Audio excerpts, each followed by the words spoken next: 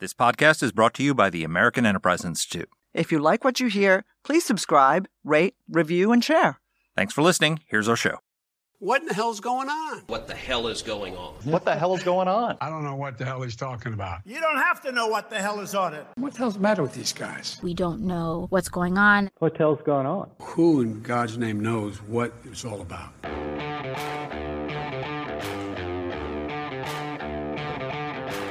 Hi, I'm Danielle Pletka. And I'm Mark Thiessen. Welcome to our podcast, What the Hell is Going On? Mark, what the hell is going on in Washington? What the hell is going on is that the world is on fire.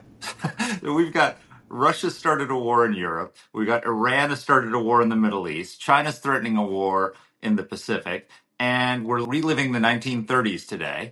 And a bunch of GOP isolationists, just like in the 1930s, are absolutely embarrassing their party and paralyzing Washington. And I'm sorry, we don't have time for this stupidity. We could be on the brink of World War III. I mean, imagine if China decided this is the moment, right? America's distracted by it, especially like, let's say this thing escalates to some where like Iran starts striking, killing Americans, which they're getting pretty damn close to doing because their proxies are firing at U.S. bases, firing at U.S. ships, and something hits. And all of a sudden we have to strike back at Iran. And all of a sudden we're in a skirmish of some kind bordering on a conflict in the Middle East. And China says, you know what? Perfect time. Let's go for Taiwan. I mean, this could happen. You know, I hope it doesn't, but I mean, it's not like our deterrence posture seems to be working so well since we failed to deter a war in Europe and we failed to deter a war in the Middle East. Why can't we fail to deter a war in the Pacific? And we've got a bunch of guys who literally call themselves America First. Boy, this could be the biggest mistake in branding ever if this thing blows out of control. And then holding the entire House of Representatives hostage. And we can't get a speaker elected and literally forget aid to Israel, forget aid to Ukraine. They have not passed a resolution condemning Hamas's attack on Israel. I mean, how absolutely pathetic is the Republican Party? So I actually think that the America First line is completely out because, of course, that is what the group in the 1930s called themselves that were humiliated in the face of reality. I like what you call those guys the Lindbergh caucus. Here's what I might call Matt Gaetz. Matt Gaetz is Charles Lindbergh without the pilot's license. And let's face it, without the brains. These are people, I have said this and I will keep saying this, these are people who believe that they were elected to the House of Representatives to be trolls. We were talking today to a member of Congress who's not a troll, who's one of the co-chairs of the Bipartisan Problem Solvers Caucus. And one of the things that he says, I think, is something we need to talk about because we have focused very, very clearly on these 8, and there are more, but there are 8 ringleaders in this Matt Gaetz-led group in the GOP who don't do anything, who don't pass legislation, who don't have ideas, who don't view themselves as anything other than destructionists, as people who are there to bring the House down, who are there to stop legislation from passing, but don't have counter legislation of their own. What I think I didn't focus on as much is just how culpable the Democratic Party is here as well. And I say that not as a partisan matter. The Republicans own the idiots that they have put before the electorate. And I don't want to exculpate them. I don't want to get them off the hook in any way. But I got to say, if I were in the House of Representatives, I would vote for a decent speaker, even if I was a Democrat and the Republicans held the majority. What I don't understand is why Hakeem Jeffries, who is the Democratic leader in the House, wants to be complicit in this, wants to see this paralysis, wants to basically watch the world burn because, hey, makes my party look good. You know, dude, no, it doesn't. Well, also, it's completely not in his self-interest. So, I mean, the Democrats control the White House, they control the Senate, and all that they don't control is the House of Representatives. But there is a majority to pass some of their priorities, like this package that Biden has put forward to aid Ukraine, aid Israel, aid Taiwan, do some border security. This is like, there's a bipartisan majority to do that, which is supposedly president's priority. If Kevin McCarthy were speaker, we'd be passing that. If you're looking at it from a Democratic perspective, why would you not want to have a speaker who just proved that he's willing to like buck his party and keep the government open by passing a bipartisan bill and pass your agenda? It's like because for him, his ugly secret that is simply concealed behind the antics, the circus-like behavior of the GOP, his ugly secret is he's enjoying it. This makes commercials. When I have, sat on a bunch of TV panels recently, and one thing that... Because you're very famous. I am extraordinarily famous, as everybody knows. And in each one, we talk about this. And what the reporters all make clear is, oh, no, the Democrats are loving this. This is the commercial maker. This is going to be great for the next election. And it's like, you know something? That's not actually your job. Your job, as I have said repeatedly about the Republicans, is to represent your constituency and lead this country. This is a branch of our government, damn it. I watch all of these idiots and I despair. Why can't we have nice things, America? Yeah. And I'll tell you, you mentioned the line about watch the world burn. That's more of I draw that more towards the Gates crowd, because they have no plan except to watch the world burn. The line comes from the movie The Dark Knight, which I know you're such a fan of superhero movies, Danny. I love those movies. But it's there's Arthur is talking to Bruce Wayne, and Bruce Wayne is doesn't understand why the bad guys are doing what they're doing, and he says to him, some people just want to watch the world burn. And that's literally where these 8 idiots are. They just want to watch the GOP burn and tear the whole thing down. And there's so much, and it would be one thing if this was like 1991, 1992, the Cold War had just ended, there was peace, we were the unilateral superpower in the world, there was no great power challenges to us, we were at the end of history, and we were in this unipolar moment, and we wanted to just blow everything up in Washington. Okay, fine. No, this is, we're in a period of the worst crises that our country has faced on the world stage, and by the way, on our freaking border, where you've had, just to put this in perspective, we have had every year of the Biden administration the largest number of encounters at the southern border. Every year successively, we break the record, which is in encounters. For people who don't follow this stuff, it's like that's the metric, because if you're encountering people, that you're assuming that a lot more people are coming than the ones you're encountering, right? And they have calculated, they know of 1.5 million gotaways who have come into this country. Think about what that means. So right now at the border, if you turn yourself into Border Patrol, you're going to get to stay, right? So why would you be a gotaway? Because you're a criminal, you're a murderer, you've got fentanyl, or you're a terrorist. We've caught more, I think 300 people on the terror watch list in the last 3 years at the border. And out of the 1.5 million gotaways, how many more are there? This could all come back to us. We could come full circle back to 9/11 again. I want to share some statistics that Clara put together for us, because to me they were, and this is not my area, so I don't focus on it every day. And I was just like, I was shocked. My jaw dropped when I looked at the numbers. So under Biden, Immigration and Customs Enforcement has arrested 48% fewer convicted criminals at the border, deported 63% fewer criminals, issued 46% fewer detainer requests to other law enforcement agencies. So, when bad guys come in, the FBI may turn to Customs Enforcement, or police may turn to them, or they may turn to, so down by half. And on deportations, they recorded just, 39,149 convicts removed in 2021. Now, that number by itself is so unbelievable, but that is down 62% compared to the year before, with 2020, when 103,762 convicts were ousted. Guys, the These are people who've already been convicted of a crime. The fentanyl numbers are going to knock your socks off. 634 pounds of fentanyl was taken and 12,500 pounds of methamphetamine. When? In February of 2022. As the coverage I read wrote, this is enough to kill every man, woman, and child in this country. This is just nuts. You guys know I'm super pro immigration, but not this, not illegal immigration, and not, honestly, I have to say it. This is an open border. It's 100% an open border. So we've got enemies attacking on two fronts and threatening on a third front, and an open border.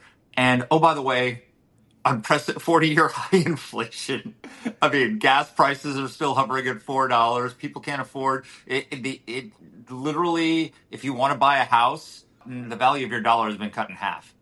I mean, so people can't buy homes, can't afford food. The whole place Now is is falling the time apart. to act like a jackass, right, in Congress.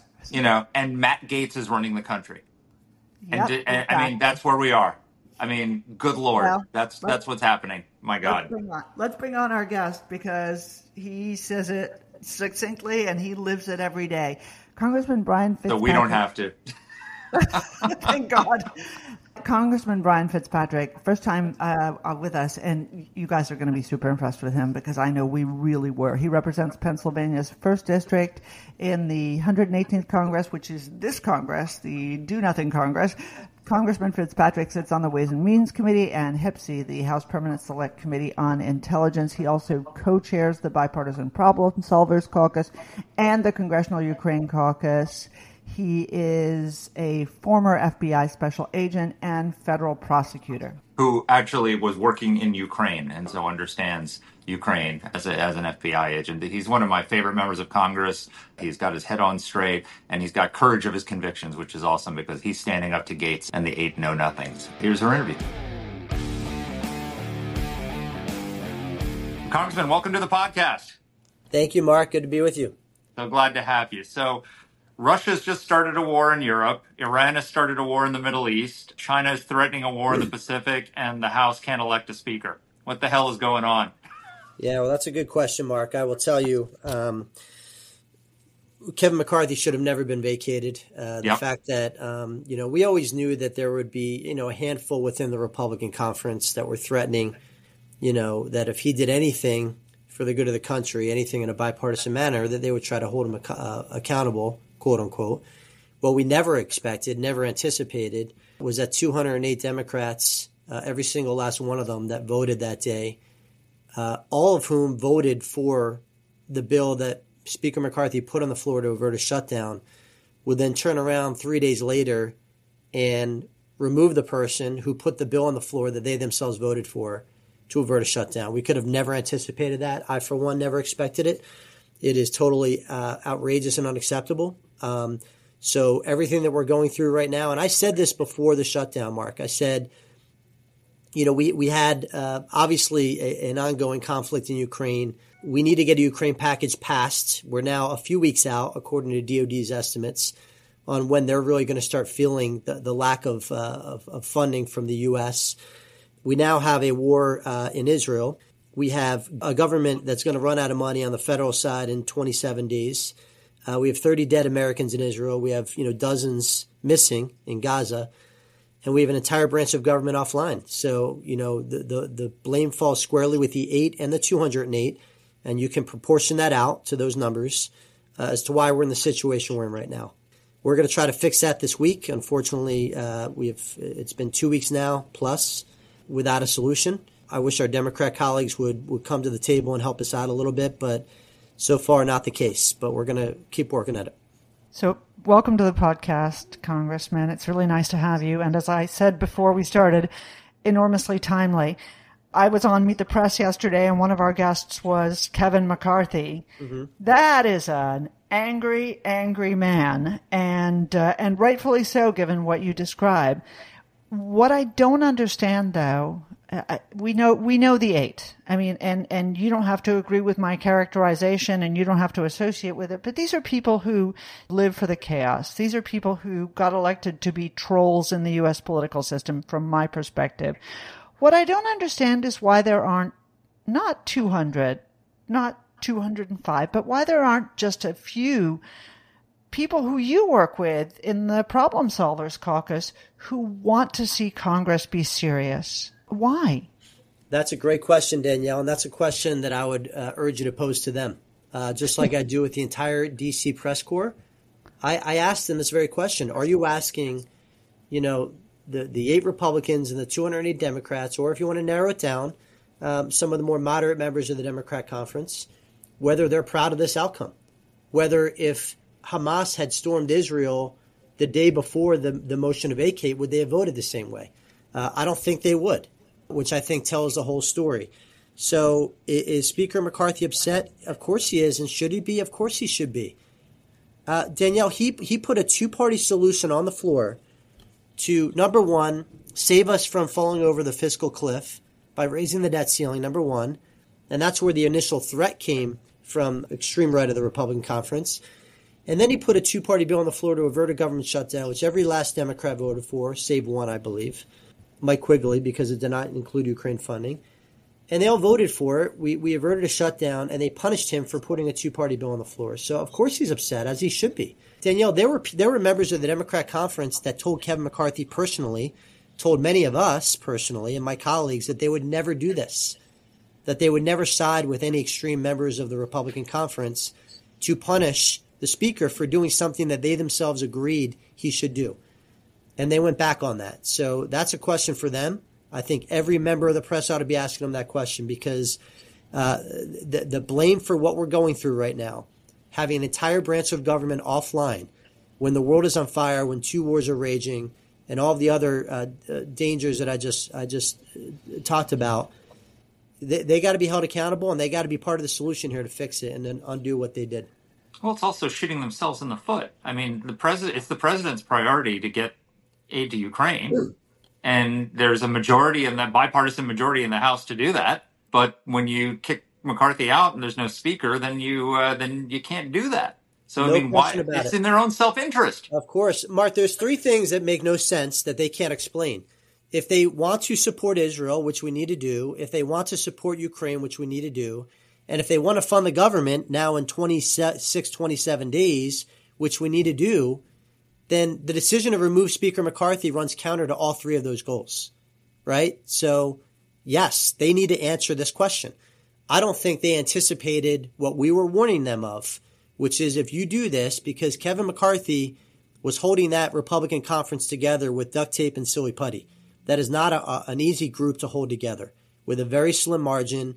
You got a lot of different factions within the GOP.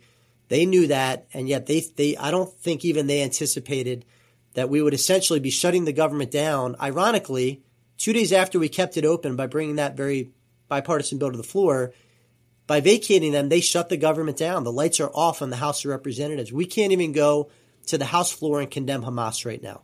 We can't even do it because of the 8 and the 208 that decided to shut down one branch of government. Why can't we do that? So Congressman McHenry is the Speaker pro tem, and that position was created as a continuity of government measure after 9/11. If the Speaker was incapacitated or unavailable, the Speaker pro tem would step in. Well, when the president's incapacitated and the vice president assumes the powers of the presidency, he has the full powers of the presidency. How is it continuity of government? I mean, I guess the question is, where the hell is the continuity of government? Yes. And Mark, it poses a lot of interesting and novel questions. Clearly, this was a precedent-setting event. We've never been in this situation ever before. And as you pointed out, this whole concept was created post 9/11 for continuity of government. It is the opinion of Patrick McHenry. It is Republican. It's the opinion of the Democrat chairman of the Rules Committee, Mr. McGovern, and of the parliamentarian that the Speaker pro tem only has the authority to call a new speaker vote. I do not know whether that is in fact an accurate or inaccurate interpretation, but all 3 of them seem to share that view, which would require us, which I am supportive of, by the way, to have a House vote to clarify that provision that was passed shortly after 9/11 to empower Speaker Pro Tem McHenry to at least allow us to bring, essential bills to the floor having to do with government funding, national security, and the like. In despair at the prospects for working this out, and I'm going to come back toward the end and ask you whether you think there's some fail-safe solution here, but something that interests me a great deal, and I haven't gotten a great answer to it. You are the chairman or the co-chairman of the Congressional Ukraine Caucus.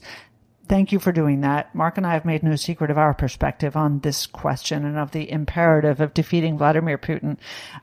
What is the origin? Where has this strange anti-Reagan-esque idea that Ukraine is somehow just a sideshow, useless, we should never be supporting them?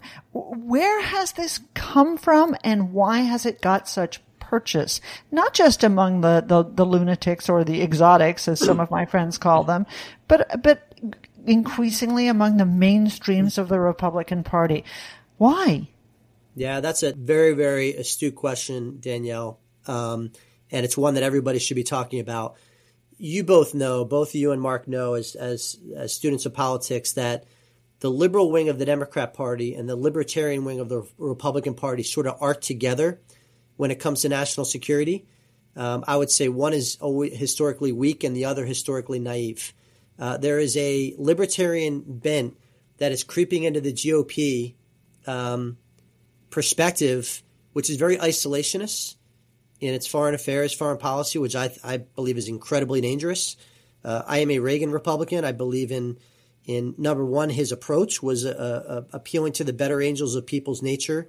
He was inclusive. He was aspirational. He understood of the importance of peace through strength. And he led America through one of the greatest eras in the 1980s, the era of Hands Across America, the era where we were all united against the Soviet Union. It was such a patriotic time in our nation's history, and we really need to get back to that, not just as a Republican Party, but as a country. And we don't have that right now because there is a libertarian bent creeping into the Republican conference.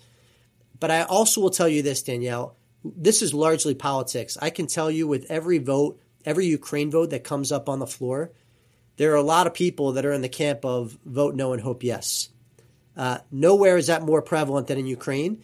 So if we had, say, 100 members out of 222 in the Republican conference that voted against the Ukraine funding measure, I would reckon 85 of those 100 didn't even agree with their own vote. But they feel political pressure because of certain aspects of conservative media that have had a disparate influential impact amongst their constituents back home, that they are fearful of that vote. Now, some of them are trying to nuance it, saying we want transparency. Well, of course we all want transparency. Of course we do. In fact, me and Mike Quigley, two of the co-chairs of the Ukraine caucus, introduced just that. It's called the Pact with Ukraine Act. It has a partnership and cooperative transparency concept. It establishes institutions, reporting requirements. We all want transparency. We all want that.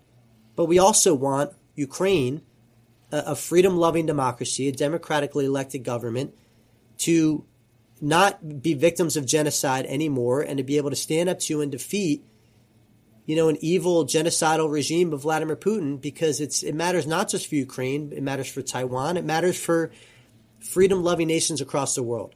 This is not just about Ukraine. It's about freedom. That's what it's about. So I can't tell you how distressing that is to hear that members are voting no and thinking yes. There's no question. The House of Representatives, the Congress, overall, these are people elected to represent. That's what the word means, for sure. But on foreign policy, there has always been a requirement for leadership. Mark and I both worked for the chairman of the Senate Foreign Relations Committee, and I remember going to him on multiple occasions and saying, hey, important constituents don't want you to do this. Important constituents don't believe in this. And I still have a memo where he wrote back to me, and he wrote in his characteristically blue pen, he wrote, sometimes you just have to say no. What's happened to that character? What's happened to that leadership? What's happened to standing up to fringe radio and cable weirdos? I don't get it. Yeah, well, you and me both, Danielle, and I agree with you. Politics and campaigning have changed so much. Gone are the days when we grew up where you had an hour or two of Walter Cronkite every night, and then you went about your business. Now people have news, quote unquote news, which is cable news, which oftentimes is more editorializing than it is news, on their television 24 hours a day. And they turn on the channel that validates their pre-existing beliefs rather than cross-examining their existing paradigms. That's problem number one. Social media is another aspect of it. If you had this odd conspiratorial view back in the 1980s, you were sort of on an island on your own. Now you can find an entire community of people that share those beliefs, which then provide an incentive to act out.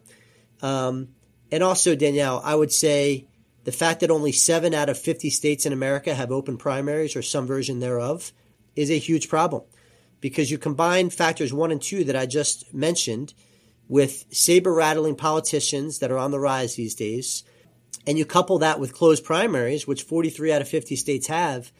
That leads to a lot of these members voting no and hoping yes, or vice versa. I can tell you this was the case with the government shutdown. I can't tell you, Danielle, how many members came up to me on the floor and said, Fitz, we need your problem solvers to bail us out here. We need you to sign the discharge petition. These are Republican members of Congress, right? Who wanted us to do what they probably would have criticized us in public for doing, but it would have provided them with an escape hatch to not have the problem fall in their lap politically. That's happening a lot. And it's happening because of certain personalities, both on the left and the right, that have a disparate impact over constituents. It's a problem. And I think we need structural reform. I think we need open primaries. I think we need term limits. All these things would make these bad factors that are leading to bad results go away. So in July, Matt Gaetz got just 70 votes for his amendment to cut off aid to Ukraine. 2/3 of the Republican caucus voted against him.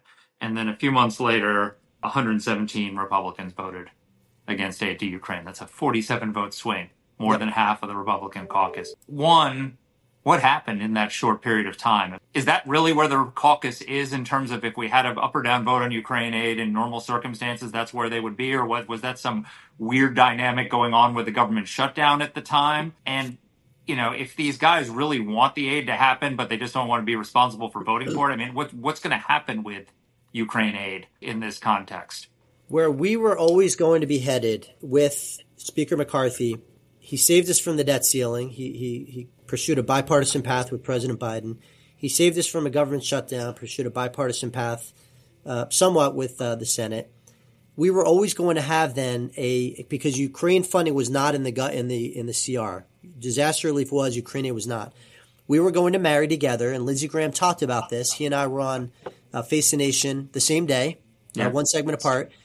And he talked about a border funding bill with a Ukraine funding bill. Bring them together.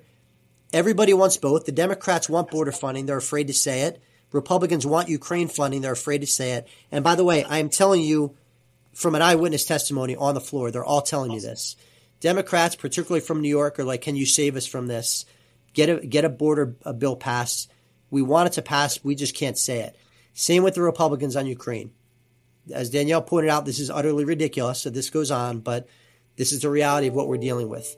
That was always the plan.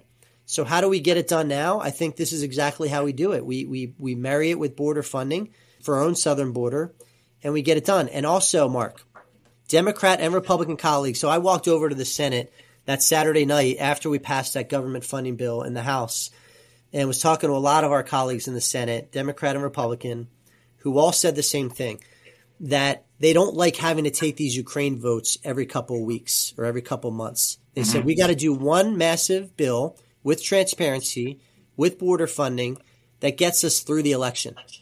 So to your earlier question, why did the number go from 70 to 100 plus? It's because people are having increasingly more difficulty explaining their vote back home.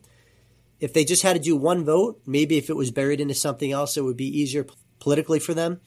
But they don't like having to take a Ukraine vote every couple months. It's very challenging for them. That's absolutely right. And we've criticized the living daylights out of the Biden administration because this is a reflection of their own hesitation in supporting Ukraine in the long term. This is why they've had a day late, dollar short policy. But one of the things that was super interesting to me, Congressman, was that in the supplemental that they sent up with money for Israel, with money for Ukraine, with money for the Palestinians, there is more money for the border than there is for humanitarian aid for the Palestinians. Okay. And yes, that's not enough, but it was more than $10 billion. And it was a recognition, at least, that these issues need to be tied together. That sounds to me like an opening, a possibility that one could move forward.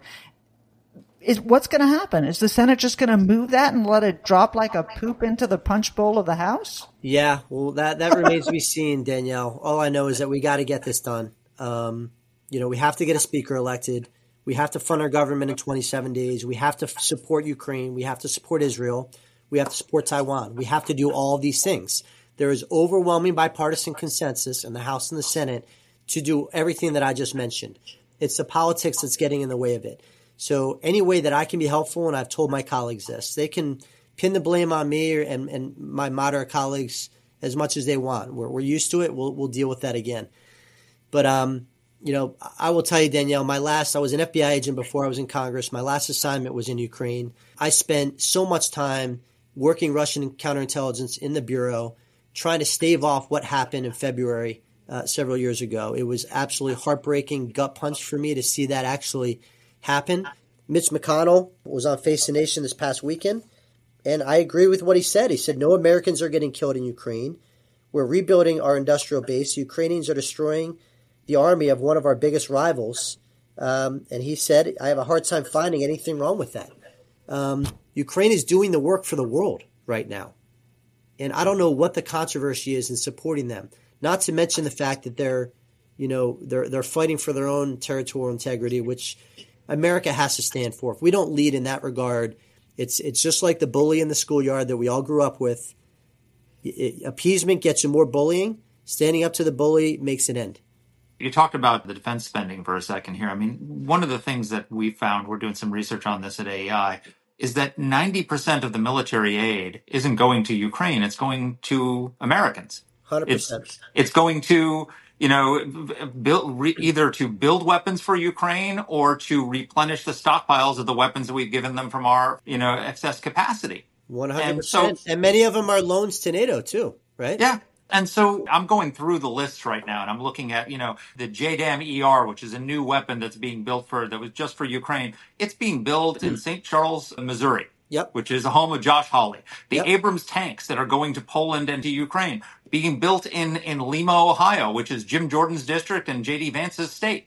You can go to Alabama. Tommy Tuberville and Katie Britt voted against Ukraine aid. That's one of the states that's getting the most Ukraine aid sent to it. Where's the disconnect where I thought members liked pork. When did we suddenly become against bringing home the bacon for manufacturing workers in our states? Yeah, it's far-right talk radio. It's far-right, television hosts that are scaring the living bejesus out of constituents, with some conspiratorial things that, somehow this money's getting siphoned off elsewhere. And by the way, none of us want that. None of us want that. Anybody needs to say, any member of Congress that wants to support Ukraine but wants transparency, we are 100% on board with that. We have a bipartisan bill. It's called the Pact with Ukraine Act. It provides massive, robust transparency to make sure. Of course, we want every dime to be going to its intended target. But to say we should just abandon Ukraine on the battlefield and let them get slaughtered and have Russia take over Ukraine, and they're not going to stop there. They've said it themselves. And not to mention what the impacts are on Israel, on South Korea, on Greece, on Taiwan, all the other countries that are in the crosshairs of some other either dictator or aspiring dictator. Mark, I'm going to continue to do my job in the conference. The thing that we should all be rest assured with is the people on the committees of jurisdiction on the Republican side, Mike McCall on Foreign Affairs, Mike Turner on Intelligence, Mike Rogers on Armed Services, all support Ukraine. And that's a good thing. It's these, other rank and file members that are raising a lot of hell over this that we just got to talk to and work something out with and get it done. I think if we put a Ukraine funding bill that gets us through the election, tied to border security, get this done with, and that way we can move on. What about the next speaker? Are you guys going to hold firm that you're not going to, we just had the 8 knuckleheads who sided with the Democrats to bring down Kevin McCarthy. Are the pro-defense, pro-Ukraine Republicans going to allow a speaker to be elected who's going to not pass that funding bill? Well, I can tell you it's a red line for me, that's for sure. And the other beauty, Mark, of having a 4, soon to be a 3 vote margin in the House is that we're all Joe Manchin, right? A very small group of us can sign a discharge petition on any given day to get any certain legislative initiative a floor vote, and it will pass. So we have a lot of tools at our disposal. So when I was over in the Baltics just before Speaker McCarthy was vacated, I went to Latvia, Estonia, Lithuania. I went to Finland and Sweden, our newest NATO entry, Finland, and hopefully soon Sweden and the Baltic states. I said to every single one of them that this is a red line for me in a lot of different ways because I know what's at stake. I will use the power of my position and my voice in Congress to make sure that we do not allow Ukraine to get slaughtered on the battlefield, that we give them what they need. And by the way, I also need to criticize the administration. I'm glad that they are providing support as opposed to some people that want to cut support off altogether. But Mark, I'm not sure what their strategy is here. If it's just to keep Ukraine in the fight, or is it to give them enough to actually win? There were a number of us that went to Poland 2 weeks after the invasion. I was with Greg Meeks and Mike McCall, the chairman and ranking member of Foreign Affairs. We were there with Secretary Blinken. And back then, we were begging the administration to give MiG-29s, TB-2 drones, S-300 surface-to-air missiles, all Soviet technology. And they were saying no. And fast forward now, they have ATACMS, they have Patriots. I mean, all the things that were completely off limits on day one are now being given. And could you imagine, Mark and Danielle, if we would have given them all this equipment on day one, how much better of a position they would have been in? But just the medium range ATACMS. Of course. We haven't given them the long range ones. We're only giving them the 100-mile version. Yeah. I mean, even now, they still are just slow rolling. Good Lord, take the gloves off and beat this guy. So when I look at the position of the far right versus the administration, I say one's bad and the other's worse. Yep. None of them are good on this. That's for damn sure, unfortunately. It's a race to the bottom that we're enjoying right now. So exit question from me, and it's the hard one. A two-parter. Let's make it this. Are there Republicans who are talking to Hakeem Jeffries, who are talking to the Democrats about leadership and how to solve this problem? Are there Republicans who are talking to the White House about leaning on the Democrats to help? That's part one. Part two, honestly speaking, you're sitting up there. I know this is a really tough one, but how's this gonna work out? So the answer to your first question is yes, and I'm one of them. So that's the answer to that question. Thank you for being a grown-up. And I've spoken to Leader Jeffries and several members of the Democrat conference, and I'm the chair of the problem solvers, so I speak to my colleagues there all the time. Albeit we're very, very disappointed that they did not vote present on the motion to table. Something that I can tell you, and I said in advance on national television, that if Hakeem Jeffries were ever speaker and he put a two-party solution on the floor that I voted for, I would never side with a member of the squad who attempted to vacate him for doing so. I would never do that. So I expect the same out of my Democrat colleagues. Where does this end? We're going to continue to push to empower Speaker McHenry to at least be able to function in a manner that we think he has the authority to do already. He and others have claimed they don't, and he's not willing to go further than what he thinks he has the authority to do. But to empower him to basically act as acting speaker for the remainder of the year or even the remainder of the cycle, I would be fine with that. Patrick McHenry is a solid member of Congress. He's smart. He's a great negotiator. I'd be honored to have him as speaker. But we need help here, Danielle. We need some Democrat colleagues, some moderate Democrats or beyond that, to help us here. Because in a 4-3 vote margin, depending on attendance in any given day, we have an outcome determinative number of fringe elements of the chamber that are going to just stall and burn the place down. So, we need people to come to the center. And, as much it might be politically tempting for the Democrats to just watch the House flail right now, that's not good for the country. It's not. And I can tell you 100%, Danielle, that if the shoe were on the other foot, I would be the first one reaching out to them, not waiting for them to come to me, but reaching out to them and saying, how can I help? This is hurting our country. It's a very dangerous situation. So here's a question from me. How much is the disaster on the border not just hurting the country, because it's obviously hurting the country, 1.5 million gotaways, people on the terror watch list getting caught coming in. I mean, it's a national security and other disaster. But how much is it undermining Ukraine? The talking point you keep hearing from the anti-Ukraine Republicans is Biden cares more about Ukraine's border than ours. Yeah. And they're not wrong about it. And the problem is it great to put together a package of border security funding, but it's not a funding problem. And it's not even a legislative authority problem because Biden has all the same laws on the books that Trump did. And by the way, that Obama did when he was the deporter in chief. And they secured the border. So it's a question of presidential will to just use the law and authorities he has on the books now. If he can't do that, I mean, over time, are we just going to lose? Is Zelensky going to pay the price for Biden's unwillingness to do his job and secure the border? As always, Mark, well said by you. You've nailed it. Thank you. And there's hypocrisy across the board, and that's unfortunately what we're seeing on a regular basis now. I don't know why he doesn't secure the border, Mark. He has all the authorities, as you pointed out. He has people like us that are willing to give him any authorities he claims he doesn't have. If he needs a Title 42 without the public health emergency, we have a large bipartisan bloc that would be more than willing to give that to him. There's only one possible explanation. He can't see it and think it's smart, right? There's only one plausible explanation. He's fearful of the progressive wing of his party, who are completely unreasonable on this and several other issues, just like the far right is entirely unreasonable on a whole host of issues in their own regard. So, I don't know the answer to it, Mark. All I can tell you is I have a lot, just like I had Republican colleagues tell me, Get Ukraine funding done, take it off my plate. Get the government funding done, take it off my plate. I have a lot of Democrat colleagues saying, get the border secure. We want it. We can't be out there being outspoken about it because of all the dynamics that they have to deal with within their own party and their own base. But that's what we're hearing. We hear all these whispers on the House floor from both sides on the Ukraine and the border issue. Just amazing.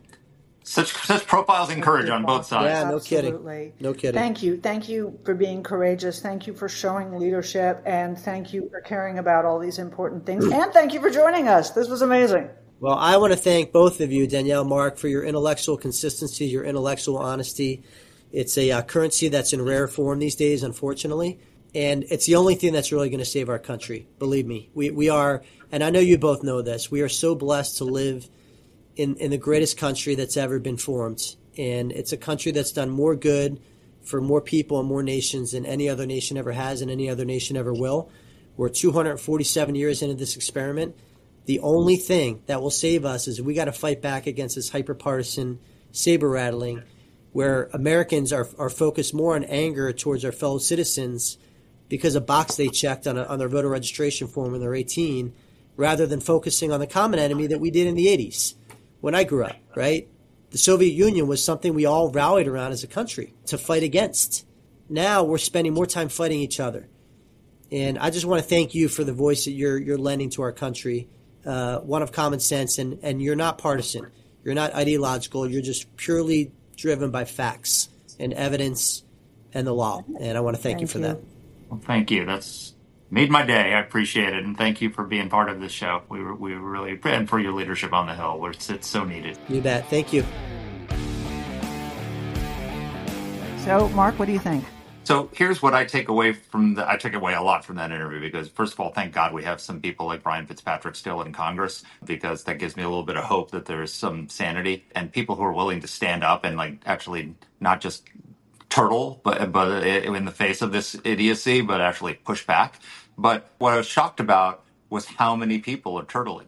The fact that he says, when there's a vote on Ukraine, the vast majority of the people who are voting against the Ukraine aid really want it to pass. They just don't have the courage of their convictions to stand up for what they're saying. And they tell him privately, I hope it passes. And then the number of Democrats who are saying, we got to get this border under control, but I can't vote for it. So I think Republicans, pass some border security like that. It's like, I'm sorry, what the hell were you elected to Congress to do? You weren't elected to Congress to be popular. I mean, there used to be a time when people were willing to stand up for their principles, even and lose their seats if it was important enough, to do something. And on neither of these things should you be losing your seat. It's not like there is a groundswell of anti-Ukraine sentiment in the Republican Party. It's, the most, if you look at the polls, we had Roger Zakheim on it earlier this year with the Reagan Institute poll, and about half of Republicans want to continue aid, but a supermajority think that Russia's the bad guy and Ukraine's the good guy and want to help. It's just nobody's explaining to them why we need to help. So it's like when Biden pulled out of Afghanistan. Were there marches in the streets from people demanding that we withdraw from Afghanistan, end this war? That nobody wanted to pull out of Afghanistan. They sort of did. If you ask a poll, saying, yeah, we should probably be done with this whole thing. I wish it was over. I also wish that, I won the lottery. There's no groundswell against any of this. And they're self-deterring because they're idiots. Yeah. No, look, I mean, we have such a vacuum of leadership. We are so bankrupt, and this really on both sides of the aisle, bankrupt in courage. We have such a courage deficit here in this country among our would-be leaders. It's so terribly disappointing. And I will tell you what underscores that. It is when you talk to someone who's good, who's smart. And something, there are times when it's not right to be bipartisan. There are times when, for example, you shouldn't support what the president wants to do because what the president wants to do, as in your perfect example, right? Withdraw from Ukraine, give more money to the UN. There are things where the Republican Party ought to stand firm and tall, right? We shouldn't be kowtowing to the Iranians or the Chinese. We should be doing much more. So absolutely stand tall. But these guys aren't standing tall for anything. These guys aren't standing tall to, as you rightly said in our introduction, they're not for anything. They're just against. And, it reminds me a little, and we actually have a completely different conversation that we will be releasing next week about anti-Semitism. But it really reminds me because, of course, our guest says anti-Semitism is one of the pure antis. You're just against these people, right?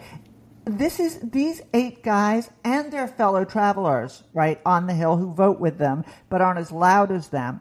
They're just against. They don't stand for anything in America except destruction. Yeah. I want to leave on an encouraging note. And what I've despaired at is watching Matt Gaetz and his band of know-nothings who have been, they're effectively legislative terrorists. They've terrorized the entire Republican caucus. They're in power for one reason, because their faction is so stupid. They nominated so many people who couldn't win elections that they left winnable races on the floor in the 2022 midterms.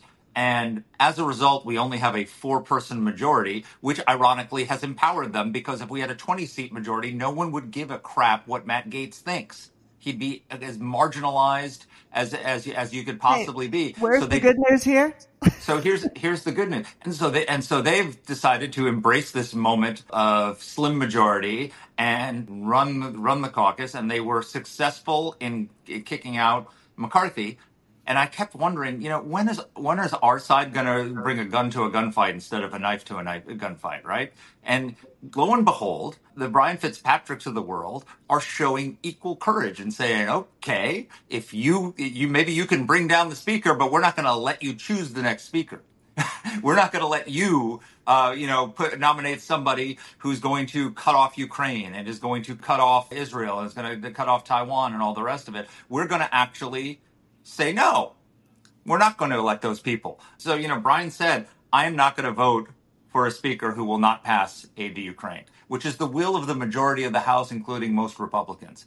And you know what? Good for him. And if he's got 8 people who are willing to do that, then guess what? It's not going to happen.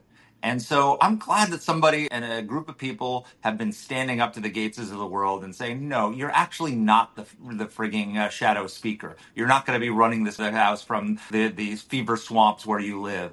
We're actually going to assert ourselves and fight back. And God bless him, and God bless the members who are willing to stand up to the terrorists. What does Oprah say? You go, girl. You go, guys. Stand up, be courageous, and everybody, thank you for listening. We have been talking a lot about foreign policy, but we do have crises closer to home as well. And so I'm just delighted that Congressman Fitzpatrick was willing to be part of this. Let us know what you think, and take care. Take care. See you next week. Let us know what topics you'd like us to cover. You can get in touch with the show by emailing us at whatthehell@aei.org. Or you can reach us on Twitter. I'm at @dpletka. And I'm at Mark Thiessen. That's Mark with a C. Please rate and review the podcast. If you like the show, please subscribe, share it, comment on Apple Podcasts, or wherever you're listening to this. Thanks for listening.